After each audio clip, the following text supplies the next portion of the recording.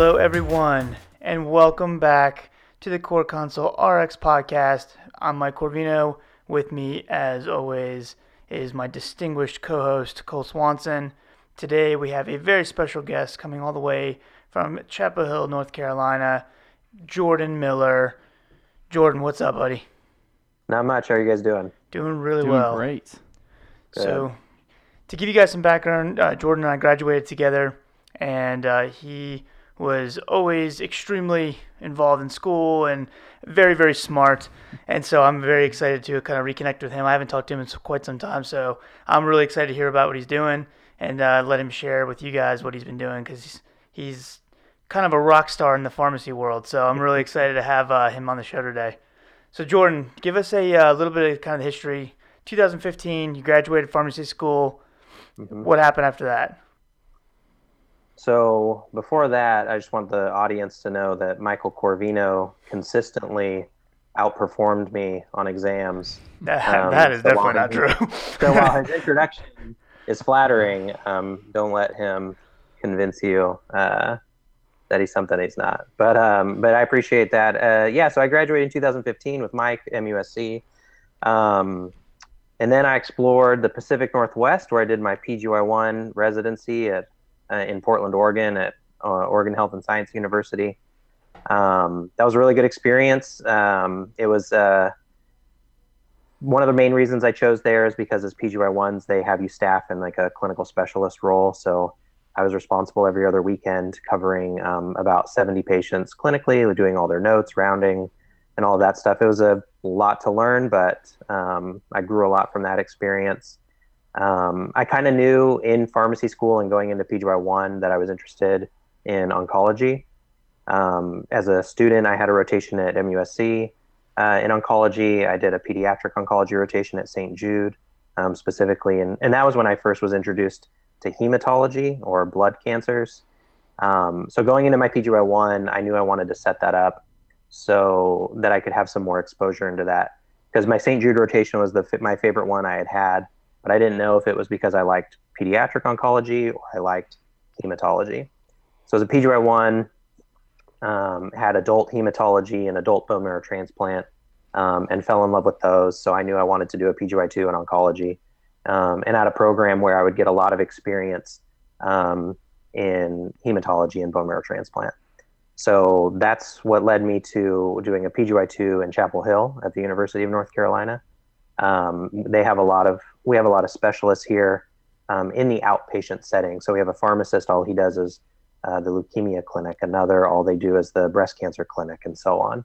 And we have a pretty good sized bone marrow transplant program with rotations inpatient and outpatient. So I was fortunate enough to match here, finish my PGY2 residency here in June of 2017. And then I accepted a job. My first job was at the Cleveland Clinic in Cleveland, Ohio, as a bone marrow transplant specialist. Specifically, I was hired to help them establish a clinic in the outpatient setting. They didn't have a bone marrow transplant pharmacist there, only on the inpatient side. So having had a lot of experience at UNC in the clinic setting, and learning from the pharmacists here on how they, took a clinic that had 0 established pharmacy services, and then now have a very robust pharmacy service.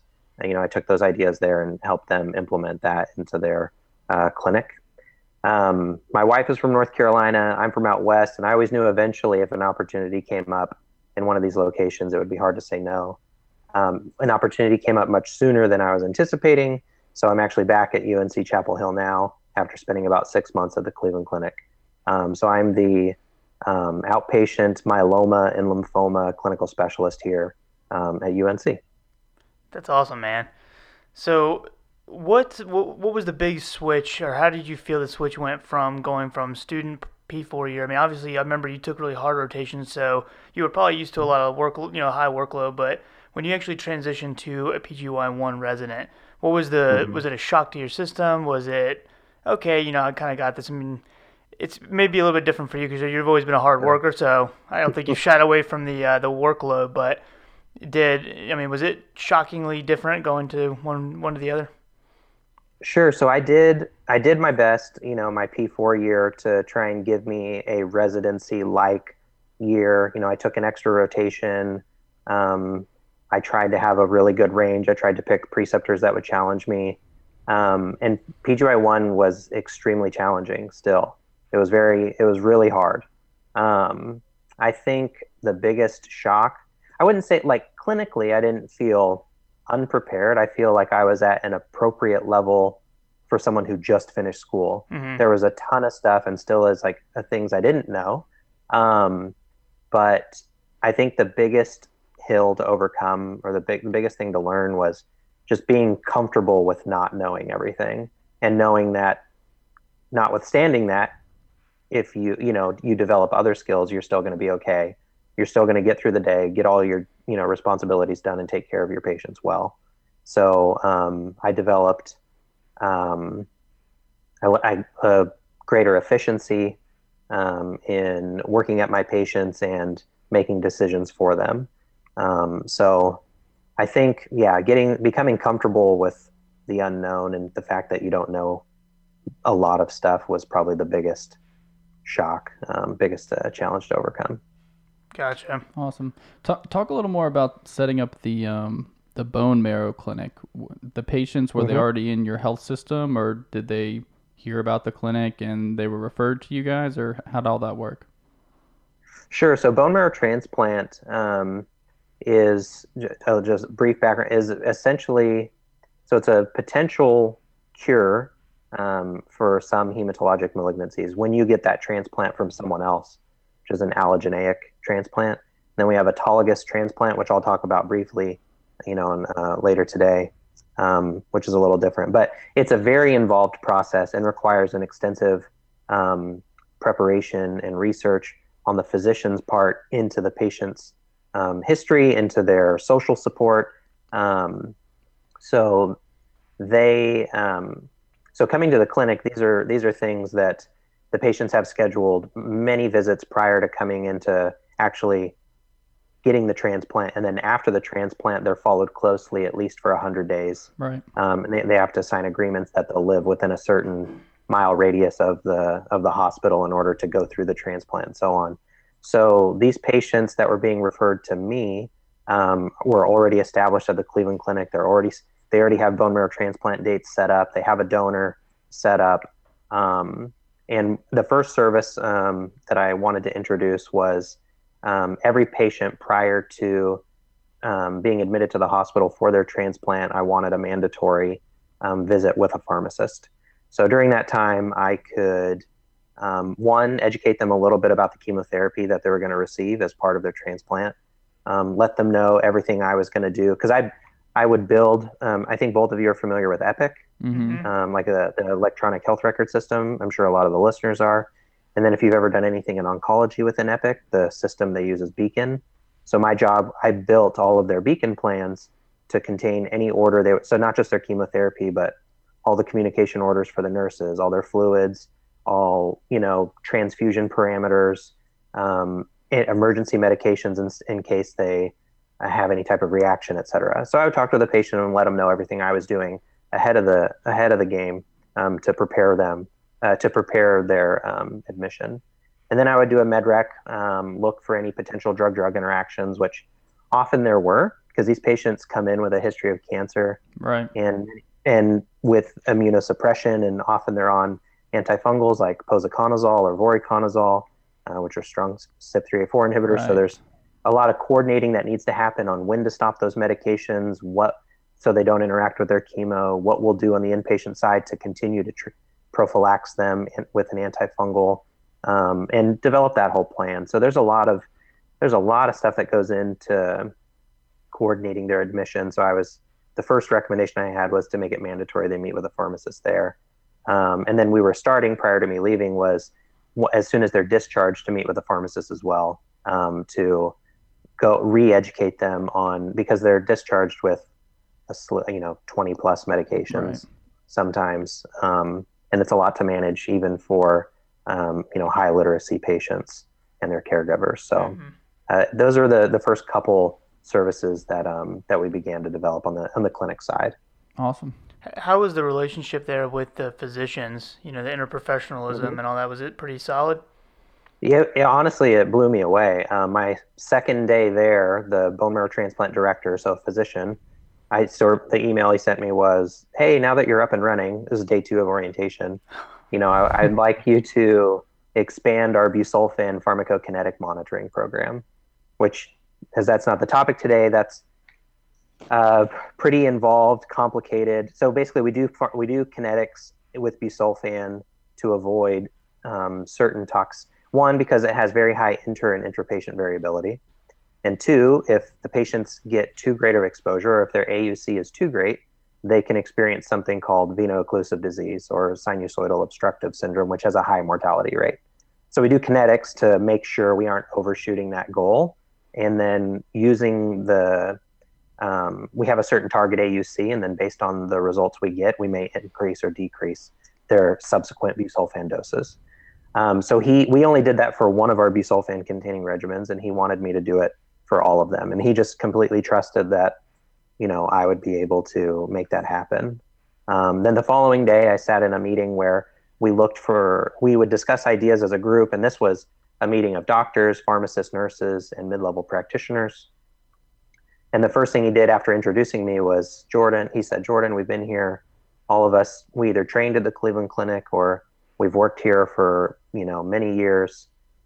And you've been in a number of different places. What have you seen so far that you think we could be doing better? What have you seen at other places, that you think we could improve for our patients here?" So we generated a couple ideas, and he was 100% on board. Like, okay, let's set up meetings with the ID physicians. Let's talk about changing our antifungal prophylaxis from this to this, and very supportive. Yeah. From the bone marrow transplant director and all the other attendings I worked with there. It was a really good relationship. That's awesome, man. Yeah. So I mean, is this kind of like the position you see yourself in long term? I mean, is this stuff that there's no chance you're leaving this kind of a patient's setting? I mean, do you see yourself maybe like get interested in something else later on, or is this your Yeah. passion now? So I love hematology and bone marrow transplant. I mean, the diseases themselves. It's fascinating. There's a lot of very exciting research and new drugs and new procedures and like CAR T cells, which you both have probably heard of, which we're now doing for leukemias and lymphomas. And every week I feel like I get a new article alert of phase 1 trials of they're even looking at CAR T cells in solid tumor malignancy. So Yeah. It's very interesting. Where my passion comes from it is, especially with my myeloma patients, it's an incurable disease, and the physicians need the patient's medication regimens and disease can get really complicated, and they need a lot of supportive care. So I develop long-term relationships with these patients and help them manage their peripheral neuropathy or their bone pain or any number of side effects that they may have from the disease. So really the greatest passion I have is for those patients and the relationships I build with them and being able to improve the quality of their life for many years. So I don't see that dying anytime soon, that passion, that joy. But in my long-term plans, like in the 10-year range, I do think I would enjoy becoming a clinical manager of sorts, Like an being that administrative role. voice. Yeah, an administrative role, but instead of, like managing an inpatient pharmacy where much of what you do is, improve operations, like how can we decrease the turnaround time for IV premixes or whatever? How can we get the med to the patient more quickly and stuff like that, which is all very important. I would like to manage clinicians. So, take my experience as a clinician for 10 years or whatever, and use my experience to, advocate for them. And then on the administrative level, help create policies and procedures, that are benefiting them and allowing them to continue to practice at the height of their license while not becoming burnout from all the different things that they're required to do. So long term, I think I would enjoy something administrative with clinicians. That's Awesome. cool, man. Awesome. So what do you say to students or even residents who are about to start or just starting out, not sure what they want to specialize in, would you pitch oncology, or would you say it's a pretty tough, you got to be a certain kind of person to really want to do oncology? Because I know it's a very tough patient population because, like you mentioned, they're very ill, and so Right. I'm sure that takes a toll. Yeah, so I ask a lot of questions, if someone's unsure of what they like. Originally, I knew patient interaction was something I really wanted in my job. So I thought the only way to have that was to specialize in AM care. So I had my rotation as a student in AM care, and it was a very strong rotation. I learned a ton, but if I had to talk about diabetes one more day, I was not going to be I was not going to be able to do it.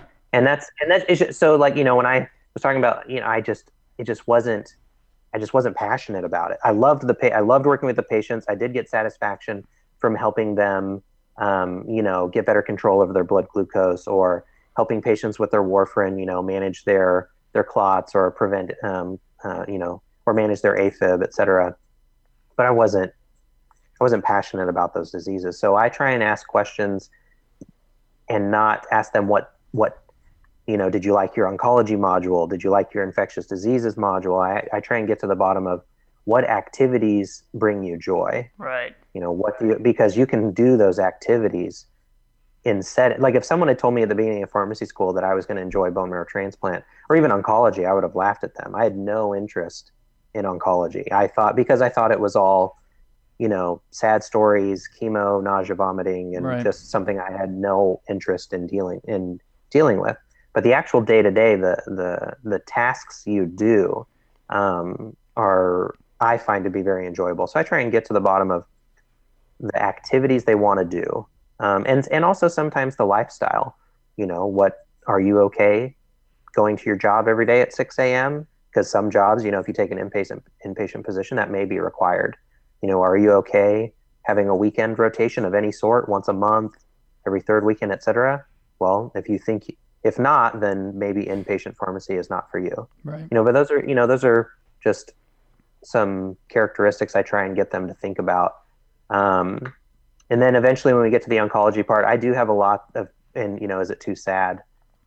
It definitely can be. I've experienced some heartbreaking stories, but there's a lot of success too. And that's one of the reasons I like bone marrow transplant, is because that's one of the few opportunities in oncology for us to truly cure someone. Mm-hmm. Right. They have a disease of their blood. Well, we give them someone else's blood stem cells.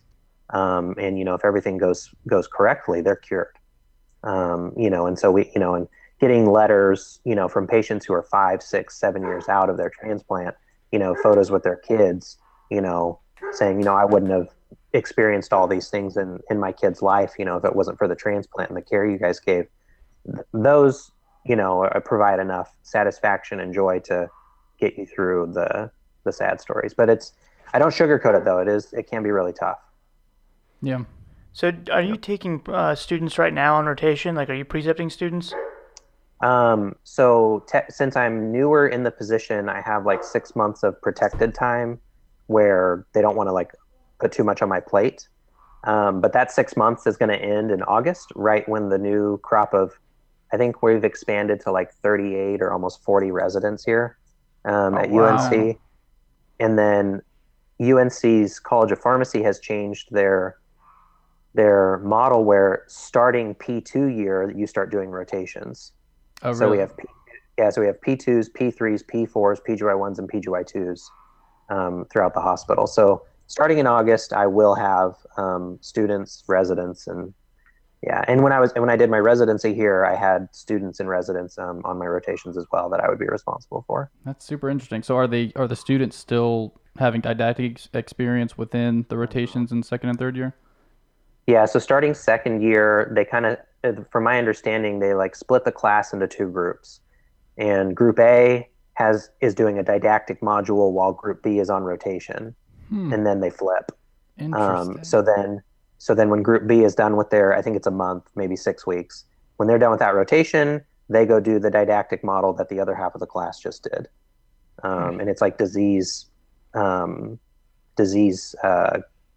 groupings of Right. topics that they cover. Right. Yeah. So, but they're still considered, so as P2s and P3s, those are all IPI rotations, even though they may have had multiple. So for us as a preceptor, that's like our expectation. We have a different level of, goals that we're trying to achieve with them than we would a P4 or a resident. Right. Yeah. So if you have a student like that comes in, they're like, yeah, I do want to do oncology, I'm very passionate about it. Do you have the talk of, are you ready to work hard? And if you are watching full seasons of Game of Thrones on Netflix or whatever, that's maybe it's not for you. Do you ever have to have that, moment? Sure. So I'll let them know, like these are the boxes. If you want to be like a specialist in oncology, these are the boxes you'll need to check, and those boxes include a PGY1 in general practice, and then a PGY2 in oncology. And then I let them know kind of what those are like, to get through. And just so that they know, like, this is kind of these are the sacrifices you'll be making. So you'll need to know and beforehand, that you're going to be okay with that. And that, so it's, I talk about that, but often, the students, I haven't had a student be surprised when I tell them they need to do a residency to do these things. They go, yeah, I know. You know what I mean? They're like, yeah, I know. It's hard. I see the residents, they look stressed or whatever it might be. So, but I do, I try and, so I kind of do the sandwich method where I might be like, hey, here's a dose of reality. This is what it's really like. I guess it wouldn't be, this is more an open face sandwich where I give them like the bad news first, but then I give it, at the end, I'm like, but you are absolutely capable of doing this. If you truly are passionate, like you tell me, that's going to be, the gas you need to get, to push yourself through, these difficult couple years of training. And I let them know, like, not all residencies are created equal. Like you can do a PGY2 in oncology at one institution and another and have very different experiences. So I encourage them to really try and find out what environment they learn the best in. And some people, I have had co-residents that's super intense, and like, if you don't know they're scared to not know answers. Like they thrive in that and they love that. They enjoy it. And it's those type of programs where the preceptors are that way, where they do the best. Me personally, I'm not that way. I need to and I knew that, and I learned that, as a student. So I try and get them to, have some introspection and find out, how is it that you learn? What type of environment do you need? And then start asking everyone, any resident you've ever met, any pharmacist you work with, where did they train, and ask them what it was like, just to get these honest answers, to try and get an idea of what programs might be best for them, because there's a lot of great programs. Yeah. All right, man. Well, do you want to kind of start talking about some mantle cell lymphoma, kind of get into some of the more clinical stuff? Yeah. Sure. Yeah, no problem. And again, any questions or comments, clarifications, please just stop me. I feel like with my patients, I don't get like 2 sentences out before I'm asking them, like, does that make sense? But that's because I'm not sure that I'm explaining it well. So I just want to if I'm not making sense, just stop me. Sure. Yeah, no, for sure. Awesome. So, like, will you walk us through real quick, because I know a lot of Yeah. people probably aren't really familiar with what even mantle cell lymphoma. Can we start with that? Like, describe like what that is versus other versions? Yeah. I'll start big, high level view and kind of drill down to mantle cell. Let's do it. So, oncology, you could put the type of cancer a patient could have almost in two buckets. One, it's a solid tumor, breast cancer, pancreatic cancer, colon cancer, etc. There's like a physical mass of cells that you can, depending on the staging, they either go in and cut out and or use radiation if it's early enough.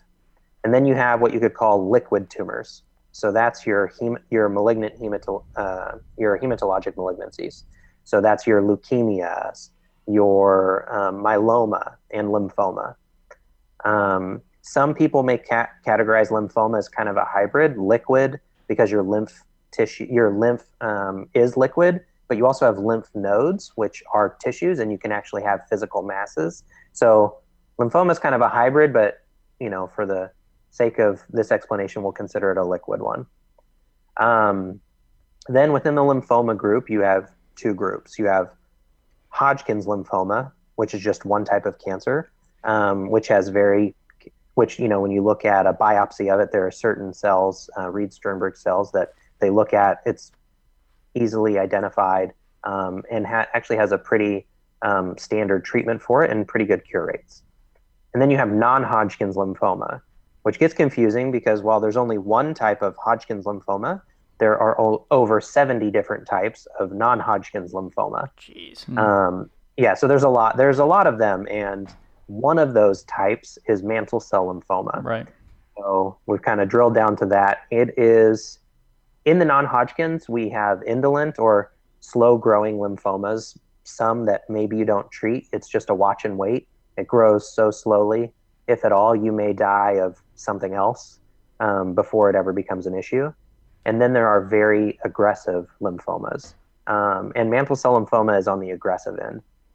It's not necessarily the most, but it's one of the more aggressive types of lymphoma. It is pretty rare. It represents 6% of all new cases of non-Hodgkin's lymphoma. The majority of patients who get it, the age 68, 69 years, depending on what statistics you look at. So these are elderly patients. And most of these patients are male. Some reports say 3 times as many men get it as women. Others say 2. So somewhere between 2 and 3 times more men get this than women do.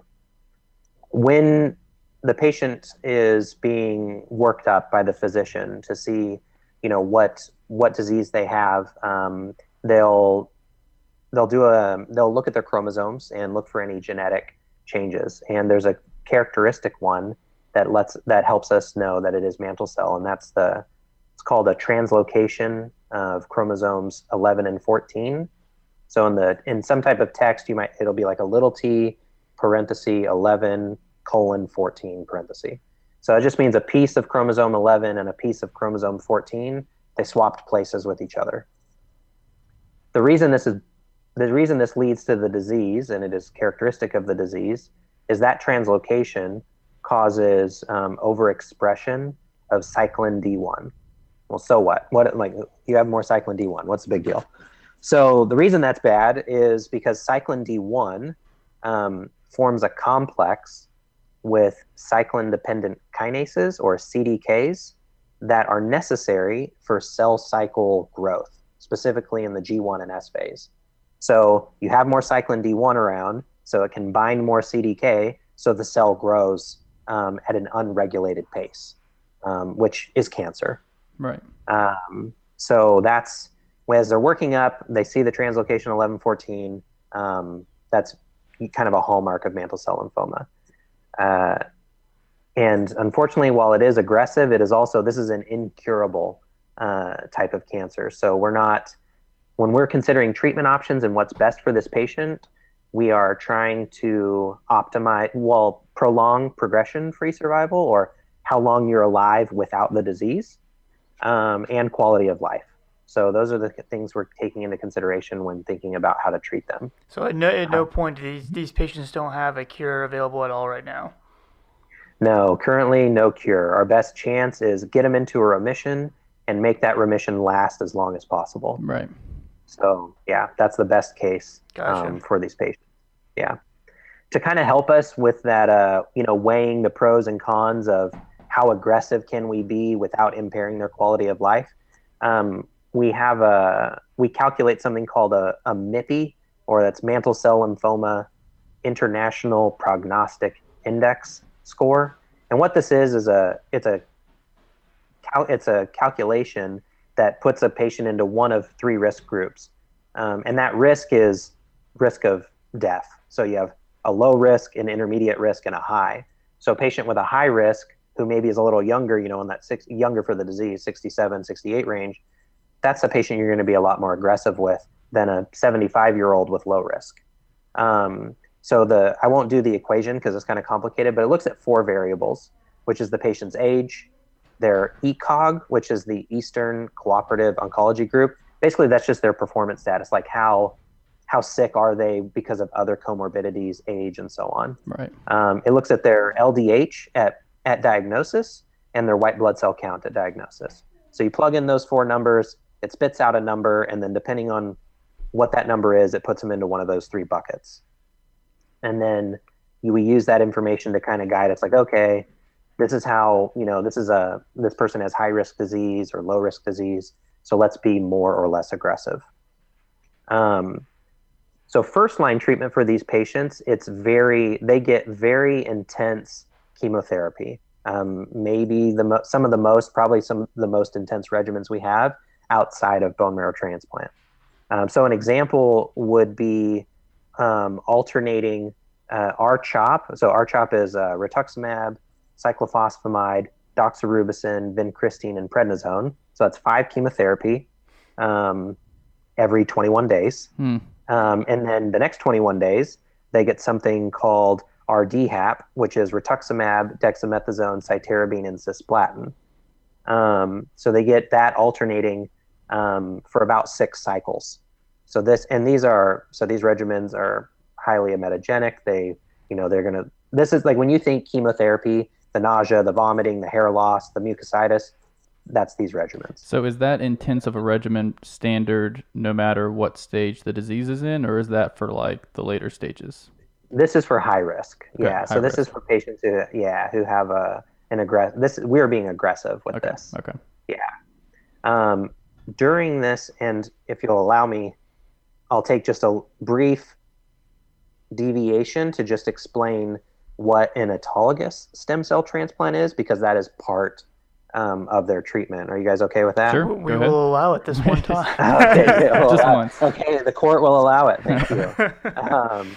So during those 6 cycles, the goal is to get the patient into a remission, and then what we will do is we will collect their own stem cells. So these are so at this point, and not just any stem cells, they're hematopoietic stem cells. Right. So this is the common progenitor cell that gives rise to any blood and so all your B cells, T cells, platelets, all your white blood cells, all of that come from these hematopoietic stem cells. So they will collect the patient's own stem cells, store them. They'll put them in a preservative and freeze them, let the patient recover some, and then we take them to transplant, where they will receive even more intensive, and this is just one round of intensive chemotherapy. So as you both are probably aware, with even the regimens we went over, and like the R-CHOP and RDHAP, one of the major dose-limiting toxicities is myelosuppression. Right. We know this chemotherapy kills the cancer, but it also, that doesn't make a difference if you kill away all their white blood cells, then they take so long to recover, the patient gets infected and dies. So that's our limitation from pushing these doses.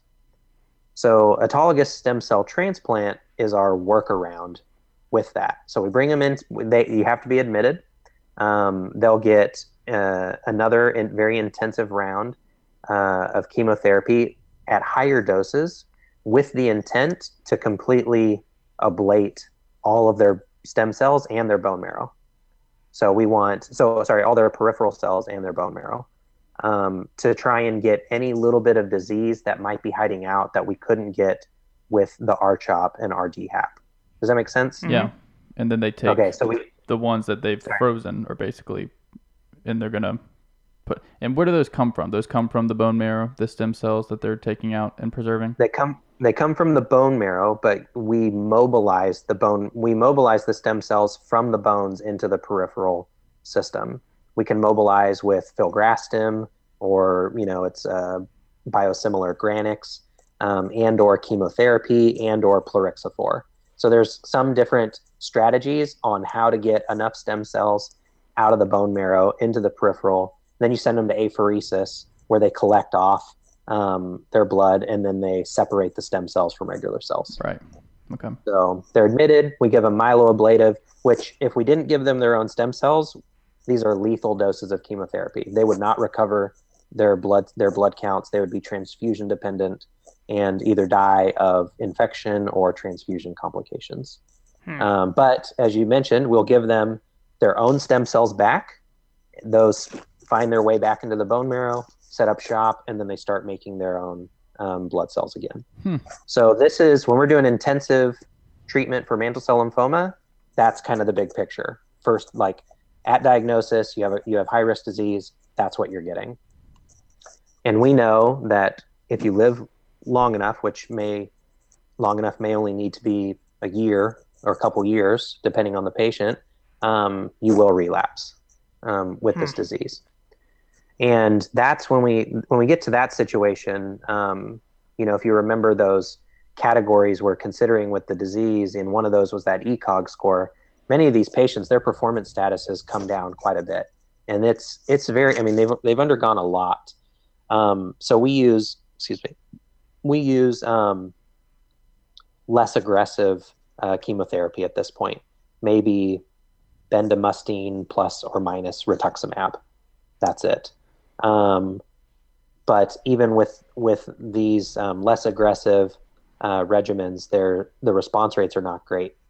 And this is where, so before ibrutinib, which we'll talk about today, and acalabrutinib, which we'll talk about today, just to give you an idea of some of the other novel agents, what the response rates were. So idelalisib can be used in this setting, and the duration of response, so how long the patients stayed in remission, was 2.7 months. Wow. And only 5% of those patients got a complete response. Lenalidomide, or name brand is Revlimid, this is the longest one, was 16.6 months was the duration of response. But the others range from like 3 months to 9 months. Bortezomib, 9 months. Temsirolimus, 6 months. So before the drugs we're going to talk about today, really these novel agents for treating relapsed mantle cell lymphoma were pretty cruddy. They did not do a great job. So when you have a patient that has only like such a short, I guess, chance of living, like 2 months, 3 months, how do they afford to do that? Like, I mean, who pays? Do they have? I mean, do you have patients that are like it's not worth it? So these are conversations, and when you say afford, do you mean like financially afford, or emotionally, physically I'd say afford? like financially. Oh, sure. If they say this is going to give you 2 months, but are they able to do that, or if do they want to do that to put their families in that, or how does that normally happen? So the physician will have an open, kind of honest conversation with them, let them know where they're at, and we'll tell them these are your options.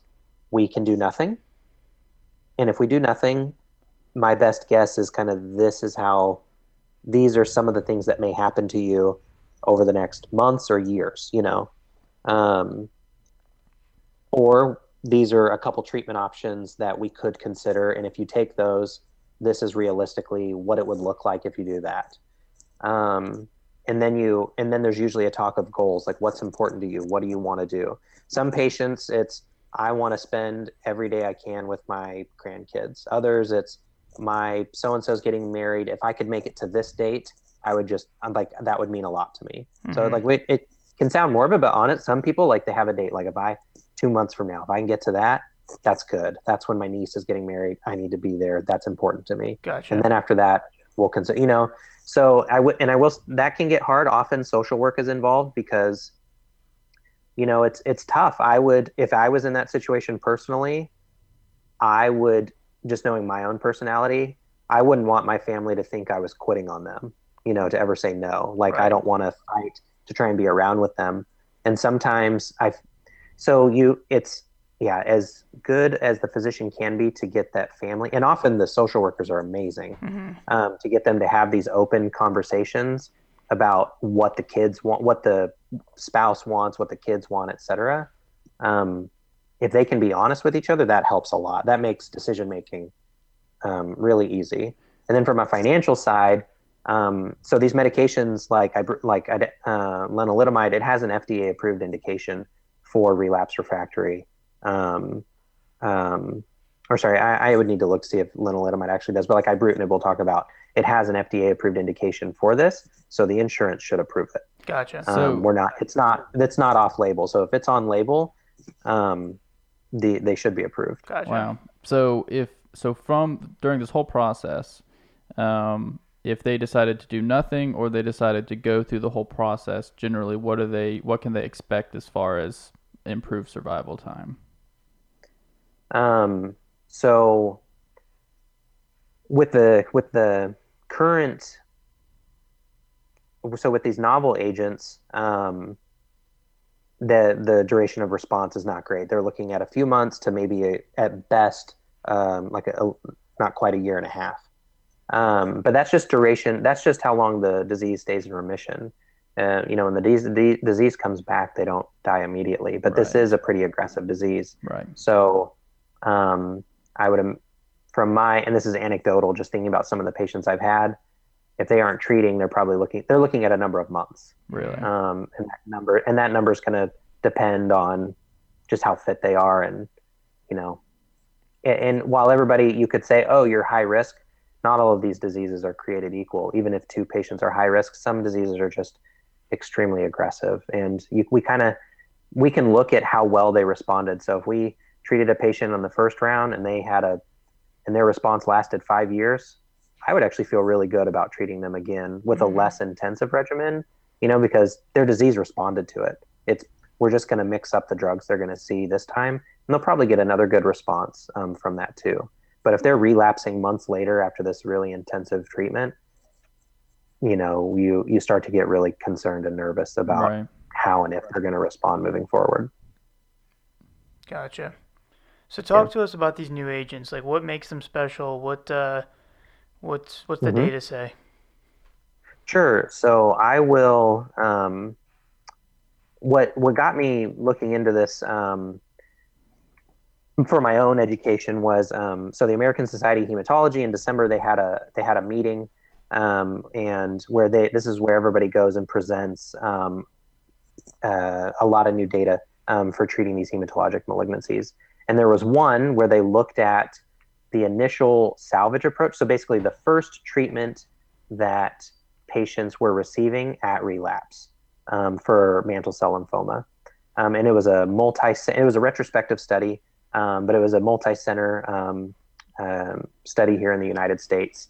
And they looked at patients who either got bendamustine and rituximab, bortezomib with rituximab, or ibrutinib. And they looked at response rate and so on. But the statistic that stood out to me was the 2-year overall survival. So at 2 years, what % of the patients you treated with this are still alive? So for patients who got bendamustine and rituximab, 76% at 2 years are still alive. The bortezomib and rituximab, 65% were still alive at 2 years. And for ibrutinib, 100% were still alive at 2 years. Wow. So that, and again, this is retrospective, so the study was not designed to show that, but I looked at that and I got very interested in the role of ibrutinib because I personally, at that point, I had not seen ibrutinib used a lot in the relapse refractory setting. I saw more bendamustine rituximab. So a little bit about ibrutinib. It's so the B cell antigen receptor. This is a receptor on the surface of all B cells, and this mantle cell lymphoma is a B cell malignancy. And BTK, or Bruton's tyrosine kinase, is one of the first kinases in this stream of events that happens. So if you can inhibit it, you inhibit all the downstream effect, which stops proliferation, differentiation, and causes apoptosis. So both ibrutinib and acalabrutinib are irreversible inhibitors of Bruton tyrosine kinase. So they are BTK inhibitors. The first study that looked at this at ibrutinib in this setting it's published in 2013, New England Journal of Medicine. But they looked at patients, they gave patients ibrutinib for relapse refractory setting and mantle cell lymphoma, and they saw really pretty impressive results. So the median survival, progression-free survival, was 14 months. So that may not sound, but if you remember, for these other novel agents, some of the median survivals are like 3 months or 6 months. But the median overall survival at 2 years had still not been met. So this was the first study that kind of gave us an idea that ibrutinib could be a really good option in these patients. So I just bring that up for historical perspective. Fast forward to November of last year, and to that point, we have 3 studies that have looked at ibrutinib in this setting. The one I just went over, which is called the SPARK trial, the RAY trial, which was done by Dreiling and colleagues, and a third one I'm blanking on the author. So in November, what they did is they compiled all the data from these 3 patients, because as we said at the start, only 6% of non-Hodgkin's cases are this. So the numbers are really small. Mm-hmm. This isn't a cardiology study where we have tens of thousands of patients. Right. So we don't really get that statistical power from one study. So in the British Journal of Hematology in November of last year, there was a study published where they brought in all this ibrutinib data in this setting to try and get a better idea of how well this drug works. And it was really positive. So the overall response rate was 66%. The progression-free survival was 13 months, and the overall survival was 25 months. So compared to the other novel agents, it was looking pretty good. What I found to be very interesting in this study, because these are patients in all 3 of those studies that they compiled, these are patients where they got ibrutinib, but this was like the 4th drug they got, right? Like they're not getting ibrutinib right at relapse. This is like their 4th line of therapy. So this study, they broke it down and said, okay, well, let's just look at the patients that got ibrutinib first line and compare it to patients, at first relapse, and compare it to the patients who got it later on. And the patients who had got it at first relapse had the longest progression-free and overall survivals. So to give you an idea, the 2-year progression-free survival, they hadn't met the median yet. So 57% of patients were still alive. Comparing that to, and that's at 2 years, so 24 months.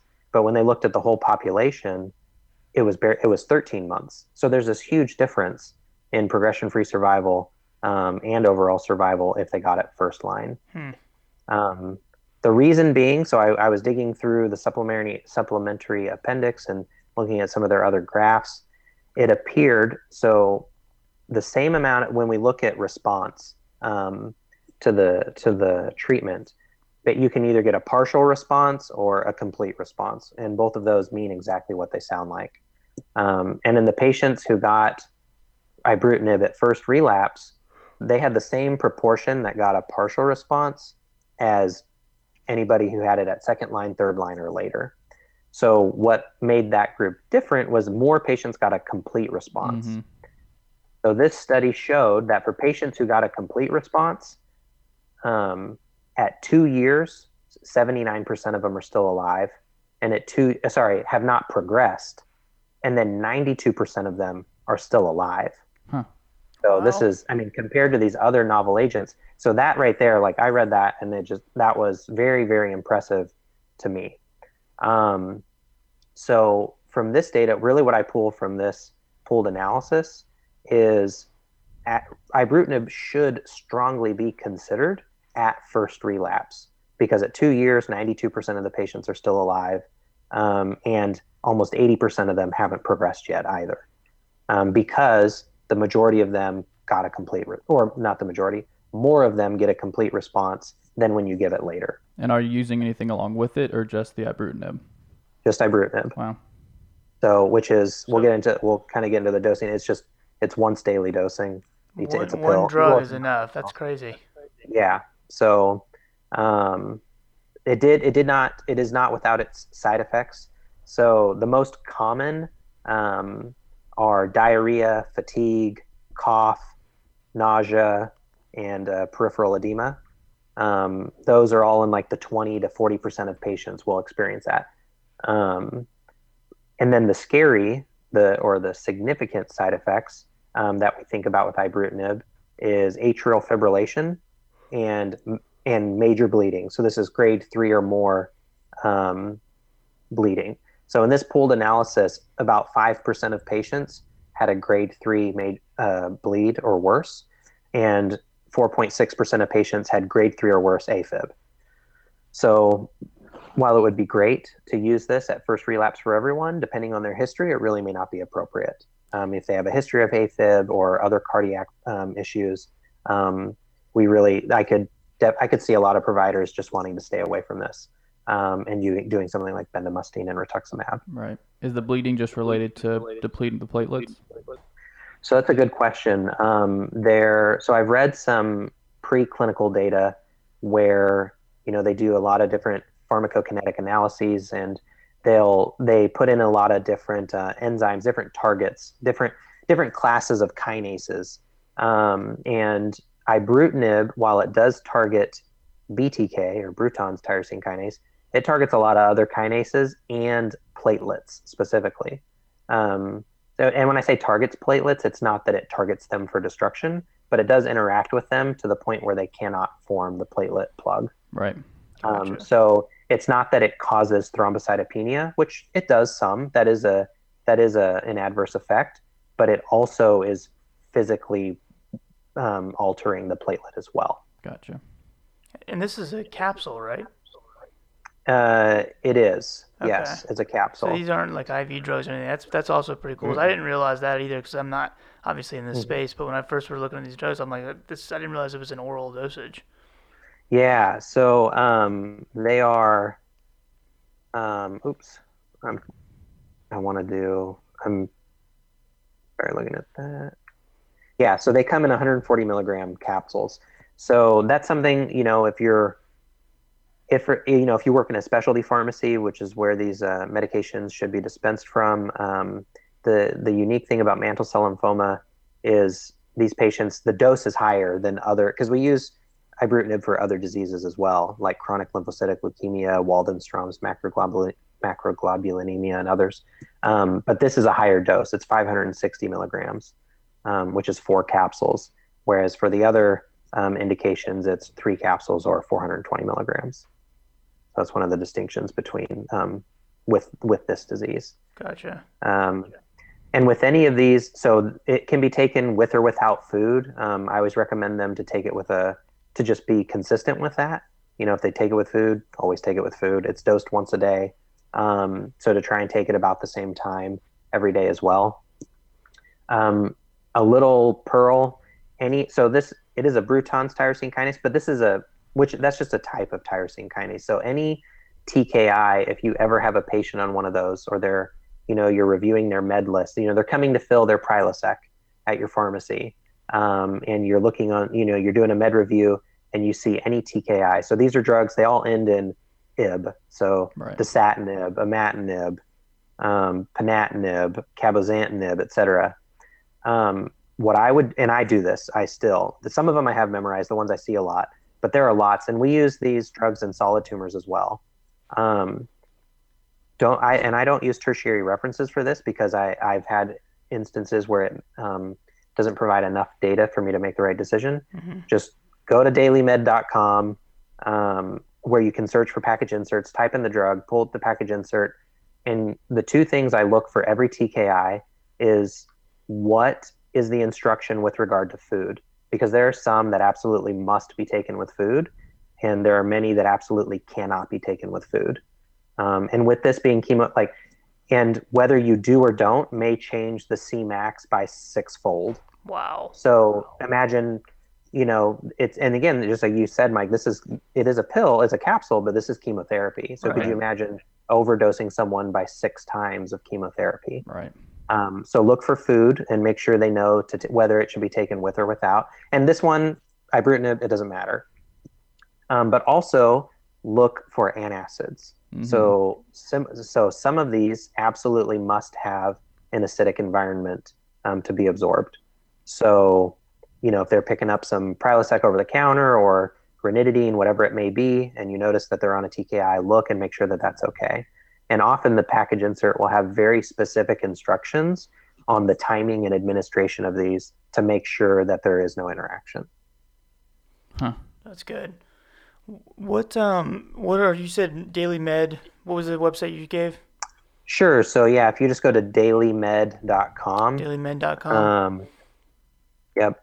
And well, actually, I mean, it's daily. That's what I type in daily med and hit enter. It's dailymed.nlm.nih.gov. Gotcha. Yeah. So this is kind of, it's almost like a section of PubMed or the National Library of Medicine.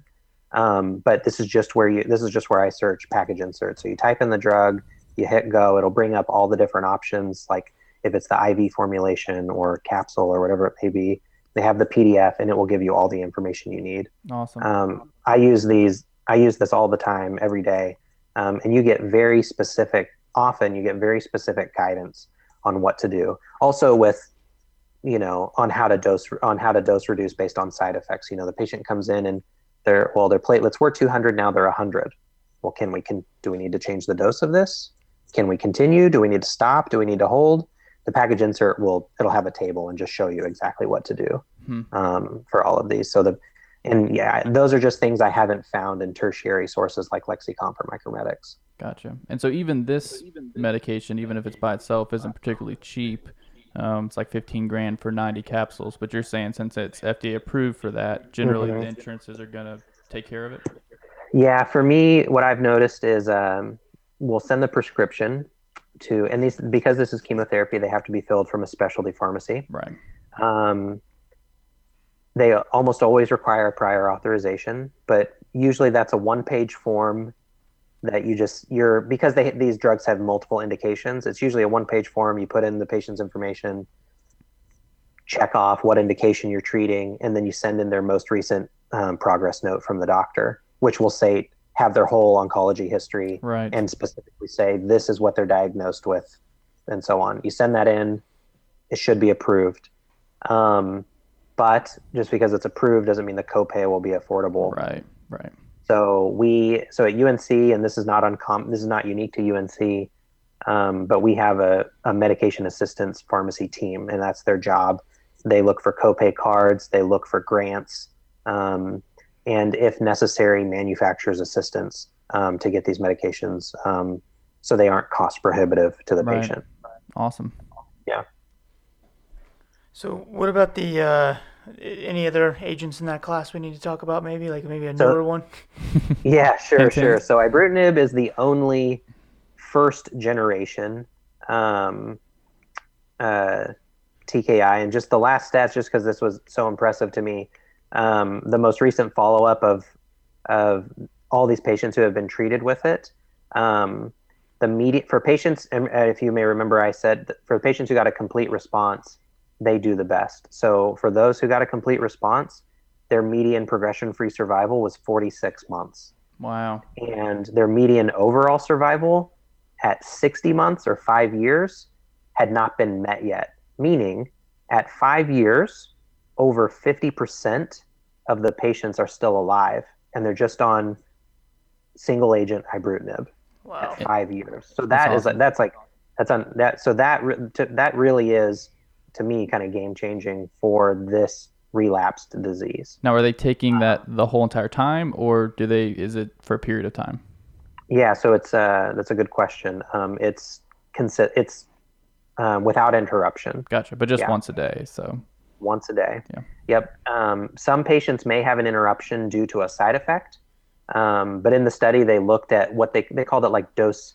I think they called it dose intensity. Basically, at the end, what proportion of patients are still on full dose? And it was like 95% or 97%. So the majority of patients, they may have an interruption here or there, but the majority of patients stay at full dose. And if they get a complete response, they have really good results. That's awesome, man. Yeah. That's really cool. Yeah. Awesome. I'm glad you think so, because I do. Awesome. So, yes. So now, as you all may have heard, there is the second generation BTK inhibitor, and that is Calquence, maybe Calquence, I don't know, but it's a acalabrutinib. And you had asked about what is it about ibrutinib that we have these bleeding issues, and I said that there's a number of off-target effects. Well, acalabrutinib has been shown in preclinical studies to be much more specific to the BTK inhibitor and not have near as many off-target effects as ibrutinib. So maybe we'll see. I'll tell you the stats. But so with that, they were thinking, okay, maybe we'll have less adverse effects than ibrutinib. And also, it's much more potent than ibrutinib. So we get stronger, even though it is suicide inhibition, we get a more potent, I think, duration of response with acalabrutinib would be the thought for it being more potent. So this, just like ibrutinib, was studied in patients who had relapsed mantle cell lymphoma, but they could have received 2, 3, 4 lines of other therapy before they got acalabrutinib. And this was just published, I think, last month.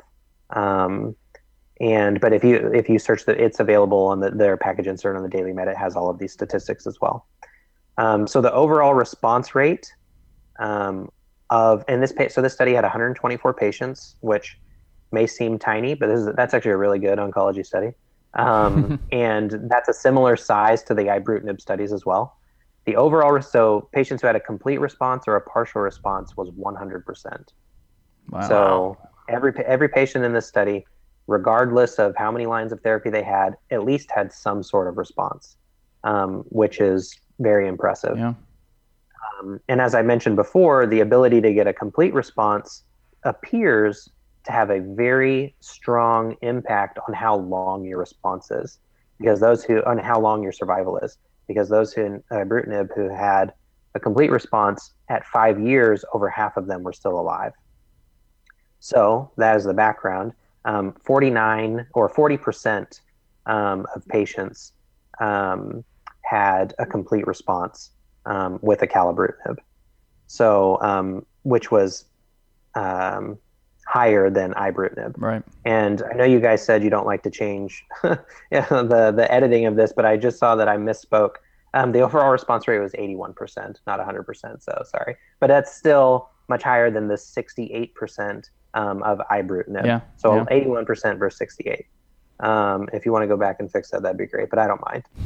Looking like a goof. So yeah, more patients had a complete response. There was a greater overall response rate as well.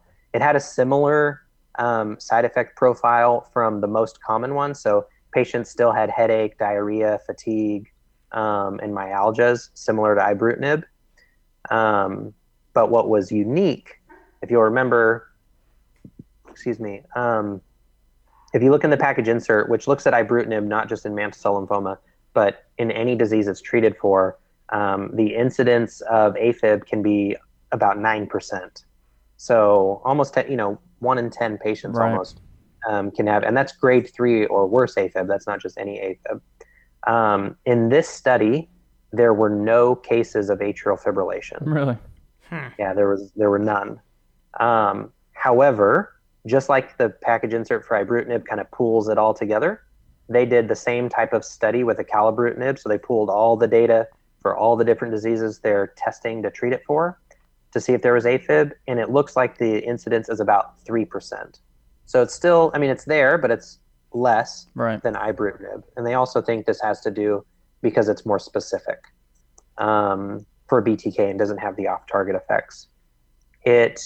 The other scary part with ibrutinib was the bleeding. In this trial, there was only the only bleeding cases they had were contusions, which 13% of patients had, and some petechiae in 9% of patients.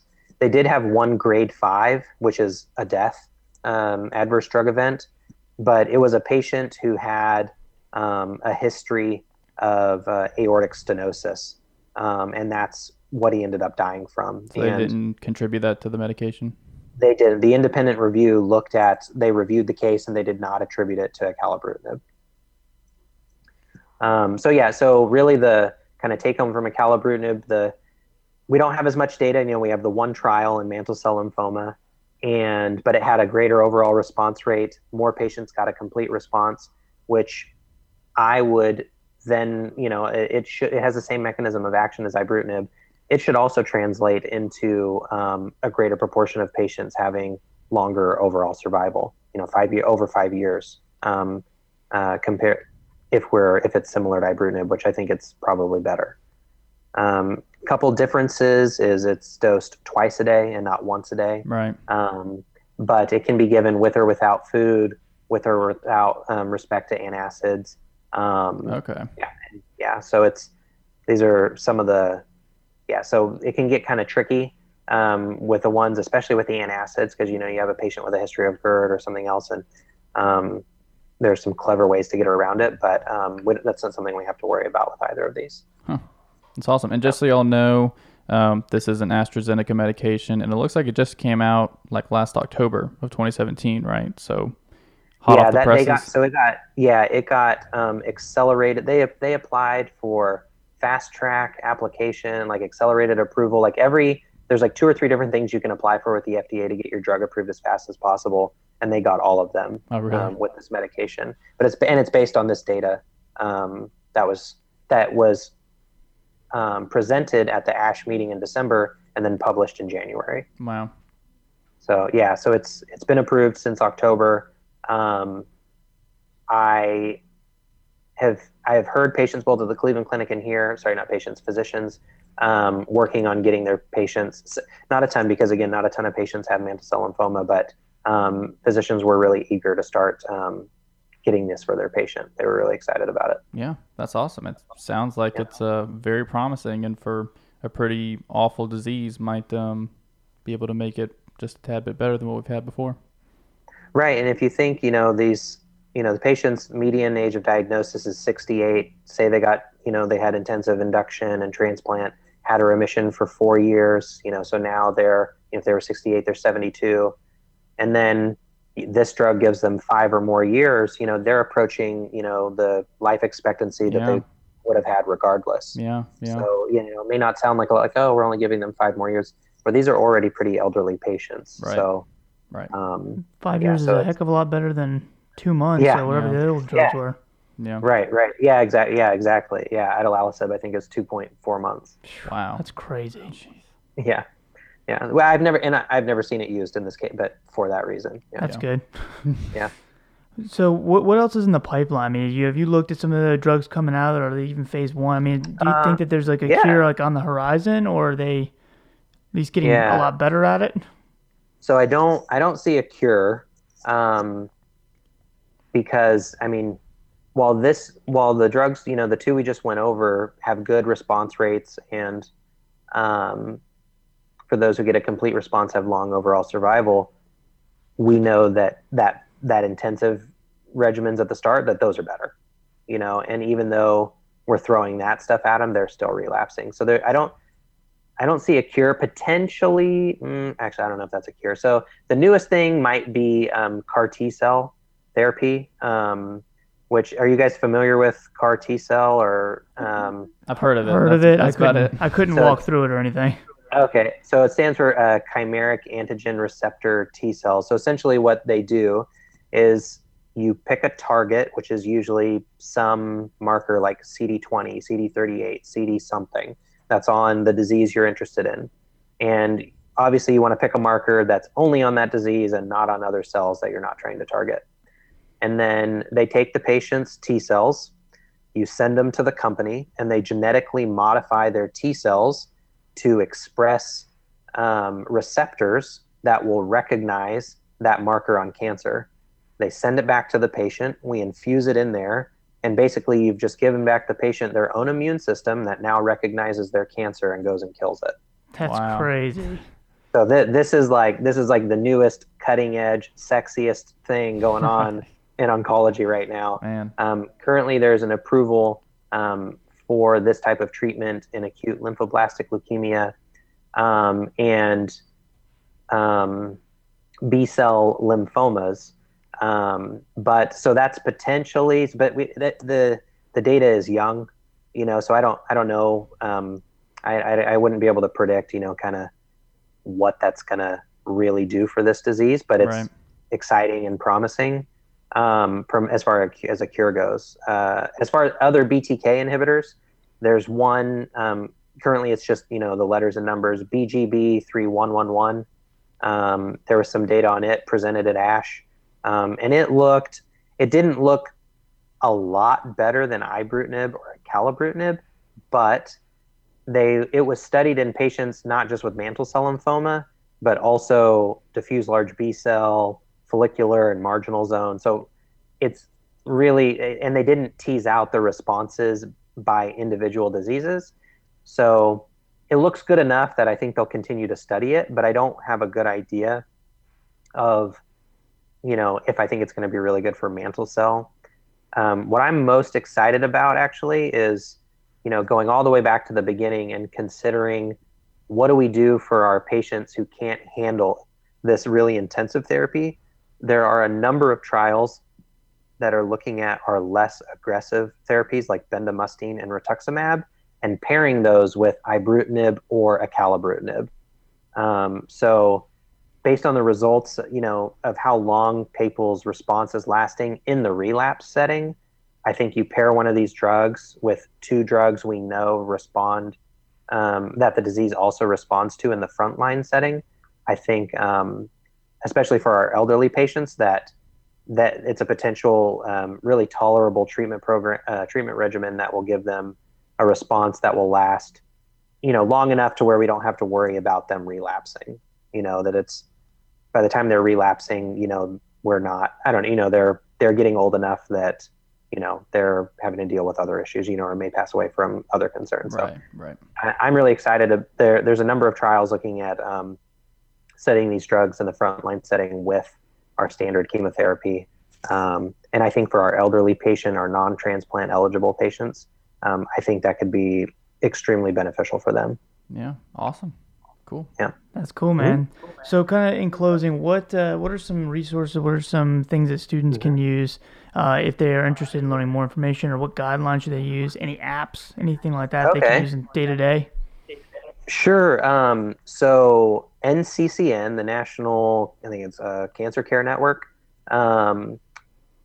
go to their website. And they have guidelines for everything, for all diseases, and they are very extensive. It does require you to create an account, but it's free, and they don't spam you with anything. So you have to give an email, you make up a password, and I've never gotten an email from them. Oh, the only emails I get from them, which I signed up for, is if any guidelines ever update, they send me an email saying, hey, we updated these guidelines if you want to look at them. So NCCN is really good. If you're interested in transplant at all, let me look on my phone actually, so I get the name of it right. There is an app called BMT Guide, and this is something done by Be the Match Foundation, which is an organization that helps find matches for bone marrow transplant.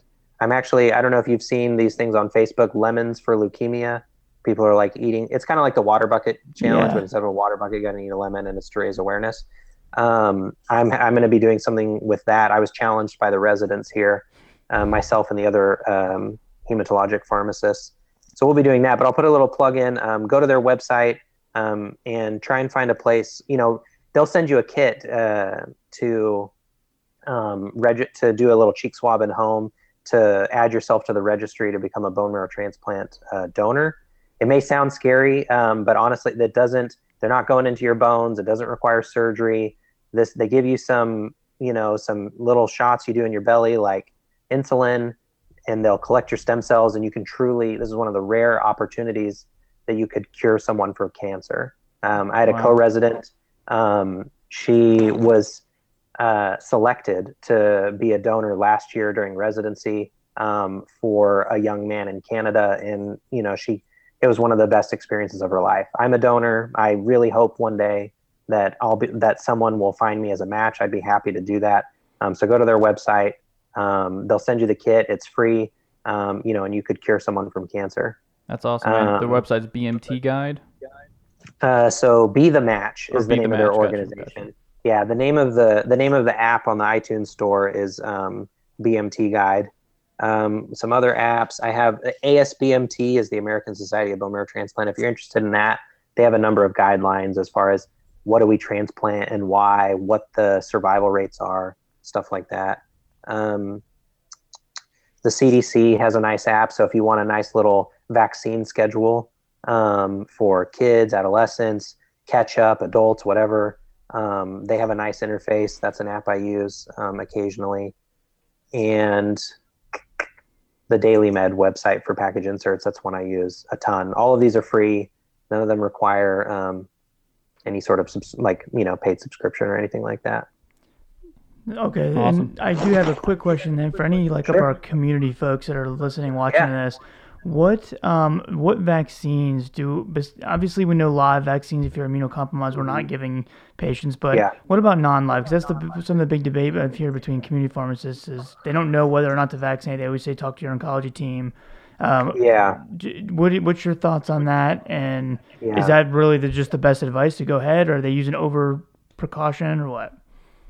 Sure. So the data are not great as far as, because the two concerns are, is the vaccine you're giving to the patient going to hurt them? And then two, if it's not going to hurt them, do they currently have a robust enough immune system that they're even going to mount a response? Right. So like with these lymphomas, they're B cell malignancies. So if you don't have B cells or they're severely depleted, give yourself a vaccine. Are you really going to develop the antibodies you need to fight off? And then you mark in that person's medical history, they're vaccinated against shingles or whatever it may be, but they're really not. So those are kind of the two debates. So I would always, tell them to talk with their oncologist, but for your own education, the ones you will see given commonly and that are, there's some good data to recommend, is the seasonal flu vaccine and pneumonia. Okay, gotcha. Because those are the two that I wouldn't be surprised to see the patients still getting. There actually are some guidelines, like at diagnosis, where they say get your pneumonia vaccine right now before they give you the chemotherapy, because they know that will be beneficial for you. Right. Definitely avoid all live vaccines. The one that's going to be interesting, and you probably both are aware of the vaccine Shingrix. Mm-hmm. So the new shingles vaccine that's attenuated. I just downloaded yesterday some phase 1, phase 2 data of using that vaccine in myeloma patients. So I need to personally review that, but I've heard my providers starting to talk about it with their patients, that it's something they're most likely going to be receiving earlier. Is because currently we just give them prophylactic Valtrex, so they have to take 500 milligrams of Valtrex every day to, prevent reactivation. But if we could give them this vaccine, that would be great. Yeah, for sure. I'm really excited, and for HIV patients too. I'm excited to see if this one's going to be a lot more effective. So Shingrix is a game changer for sure in the vaccine world. Yeah, so I agree. So that's some weekend reading I have for myself, that myeloma data with Shingrix. So party. Yeah. My wife's out of town, if you couldn't tell. So that's awesome. That's funny. Yeah. Well, Joran, man, I really appreciate you taking so much time with us. I learned a lot too. That was great. That was great. I know you're a busy guy, so I appreciate you taking the time to do this. No problem. It's awesome what you guys are doing. Anything to, help people be interested in oncology or just feel more comfortable with it or anything like that. So if you, if you guys know anyone interested in this stuff, in oncology or residency or whatever, you guys can always send them my way. I'd be happy to chat with them or, pick their brain, let them pick my brain, whatever it might be. Sure. So that was actually perfect. That was my next question. So if a student has questions, Instagram is the one that we have the most followers on, but there's, thousands of them on there. So if I have someone that wants to reach out and talk to you, how would they contact you?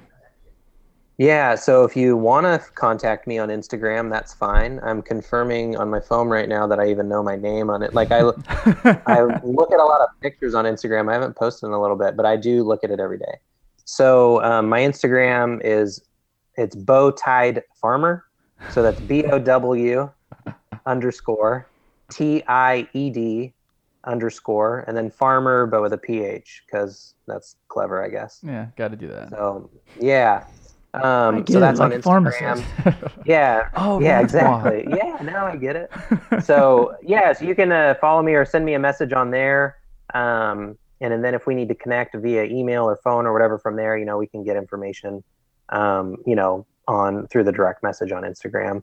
I'm also, if they use Twitter, I have a professional account that I use just for, retweeting stuff from or reading stuff from like New England Journal. And that's another thing that this was huge at the Cleveland Clinic. Like I had been there a couple days, and one of the doctors, I was getting to know him, and he's like, "Oh, I actually just read your Twitter profile, and it still says that you're at the University of North Carolina. You need to update that and say you're at the Cleveland Clinic." Like the docs there were tweeting stuff, and it's all professional. It's all clinical trials. It's their opinion on that how warms my heart. should or shouldn't be treated.